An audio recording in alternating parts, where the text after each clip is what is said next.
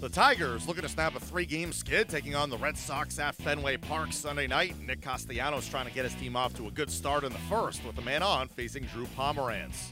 The big lefty working slowly, delivers, a runner goes, and it's swung on it in the air to center and deep. Way back it goes, and this ball is gone into the monster seats, just to the left of the flagpole, in and out of the second row of the seats, and it's 2-0 Detroit just like that. The pitch. Swinging a line drive, base hit into right field. Mookie charges, grabs on the second hop. Runner rounding third, he's going to score. Mookie had to go to his glove side to get it, and it's 3-0 for the Cannolis. Swinging a drive to right field, down the line, slicing. It hits the pole, it's a grand slam. It hit the pesky pole, grand slam, Upton. Tigers lead it 7-2. Ground ball, left field, base hit, charged by Young, runner hitting third, and Young bobbles it. He dropped it, and McCann scores standing. When he went to transfer it to the throwing hand, he dropped it. So that makes it 8-2. Another run charged to Hembree. The Tigers snap a 3-game skid and avoid the sweep, winning the series finale 8-3. Nick Castellanos and Justin Upton each extend their respective hitting streaks to 10 games. Upton finishes with a huge game, also notching 5 RBIs. Daniel Norris gets the win, allowing 2 runs in 5 frames while striking out 6. The Red Sox can't complete the sweep of the Tigers. Manager John Farrell spoke about the loss after the game. A lot of deep counts, a lot of foul balls, high pitch count.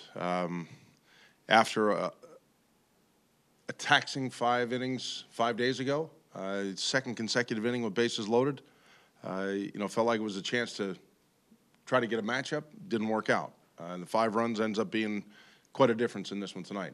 Many opportunities offensively, still, whether it's a walk, base hit, still building an opportunity, building innings, whether it's a 2-out base hit or stringing some base hits together, they were able to keep us to single runs on the board tonight.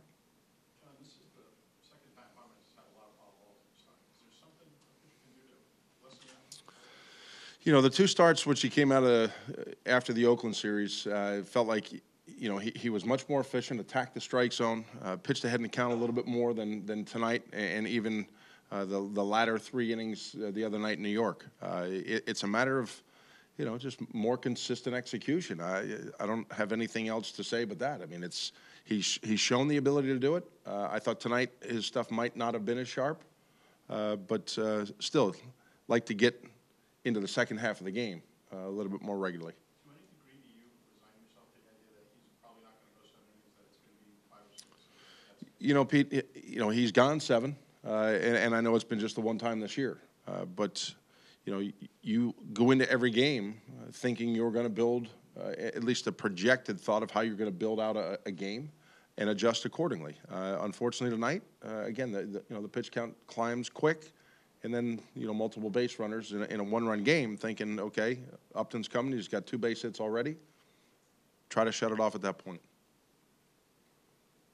How much has Boyer helped you kind of set up some of these games like this? What's been a little surprising is the velocity shown and the action to, his sinker, late action to a cutter / slider a little bit. He's been very good in the opportunities provided. And tonight, 2 big innings on a night we needed to piece things together. Up next, the Red Sox welcome the Phillies to town on Monday.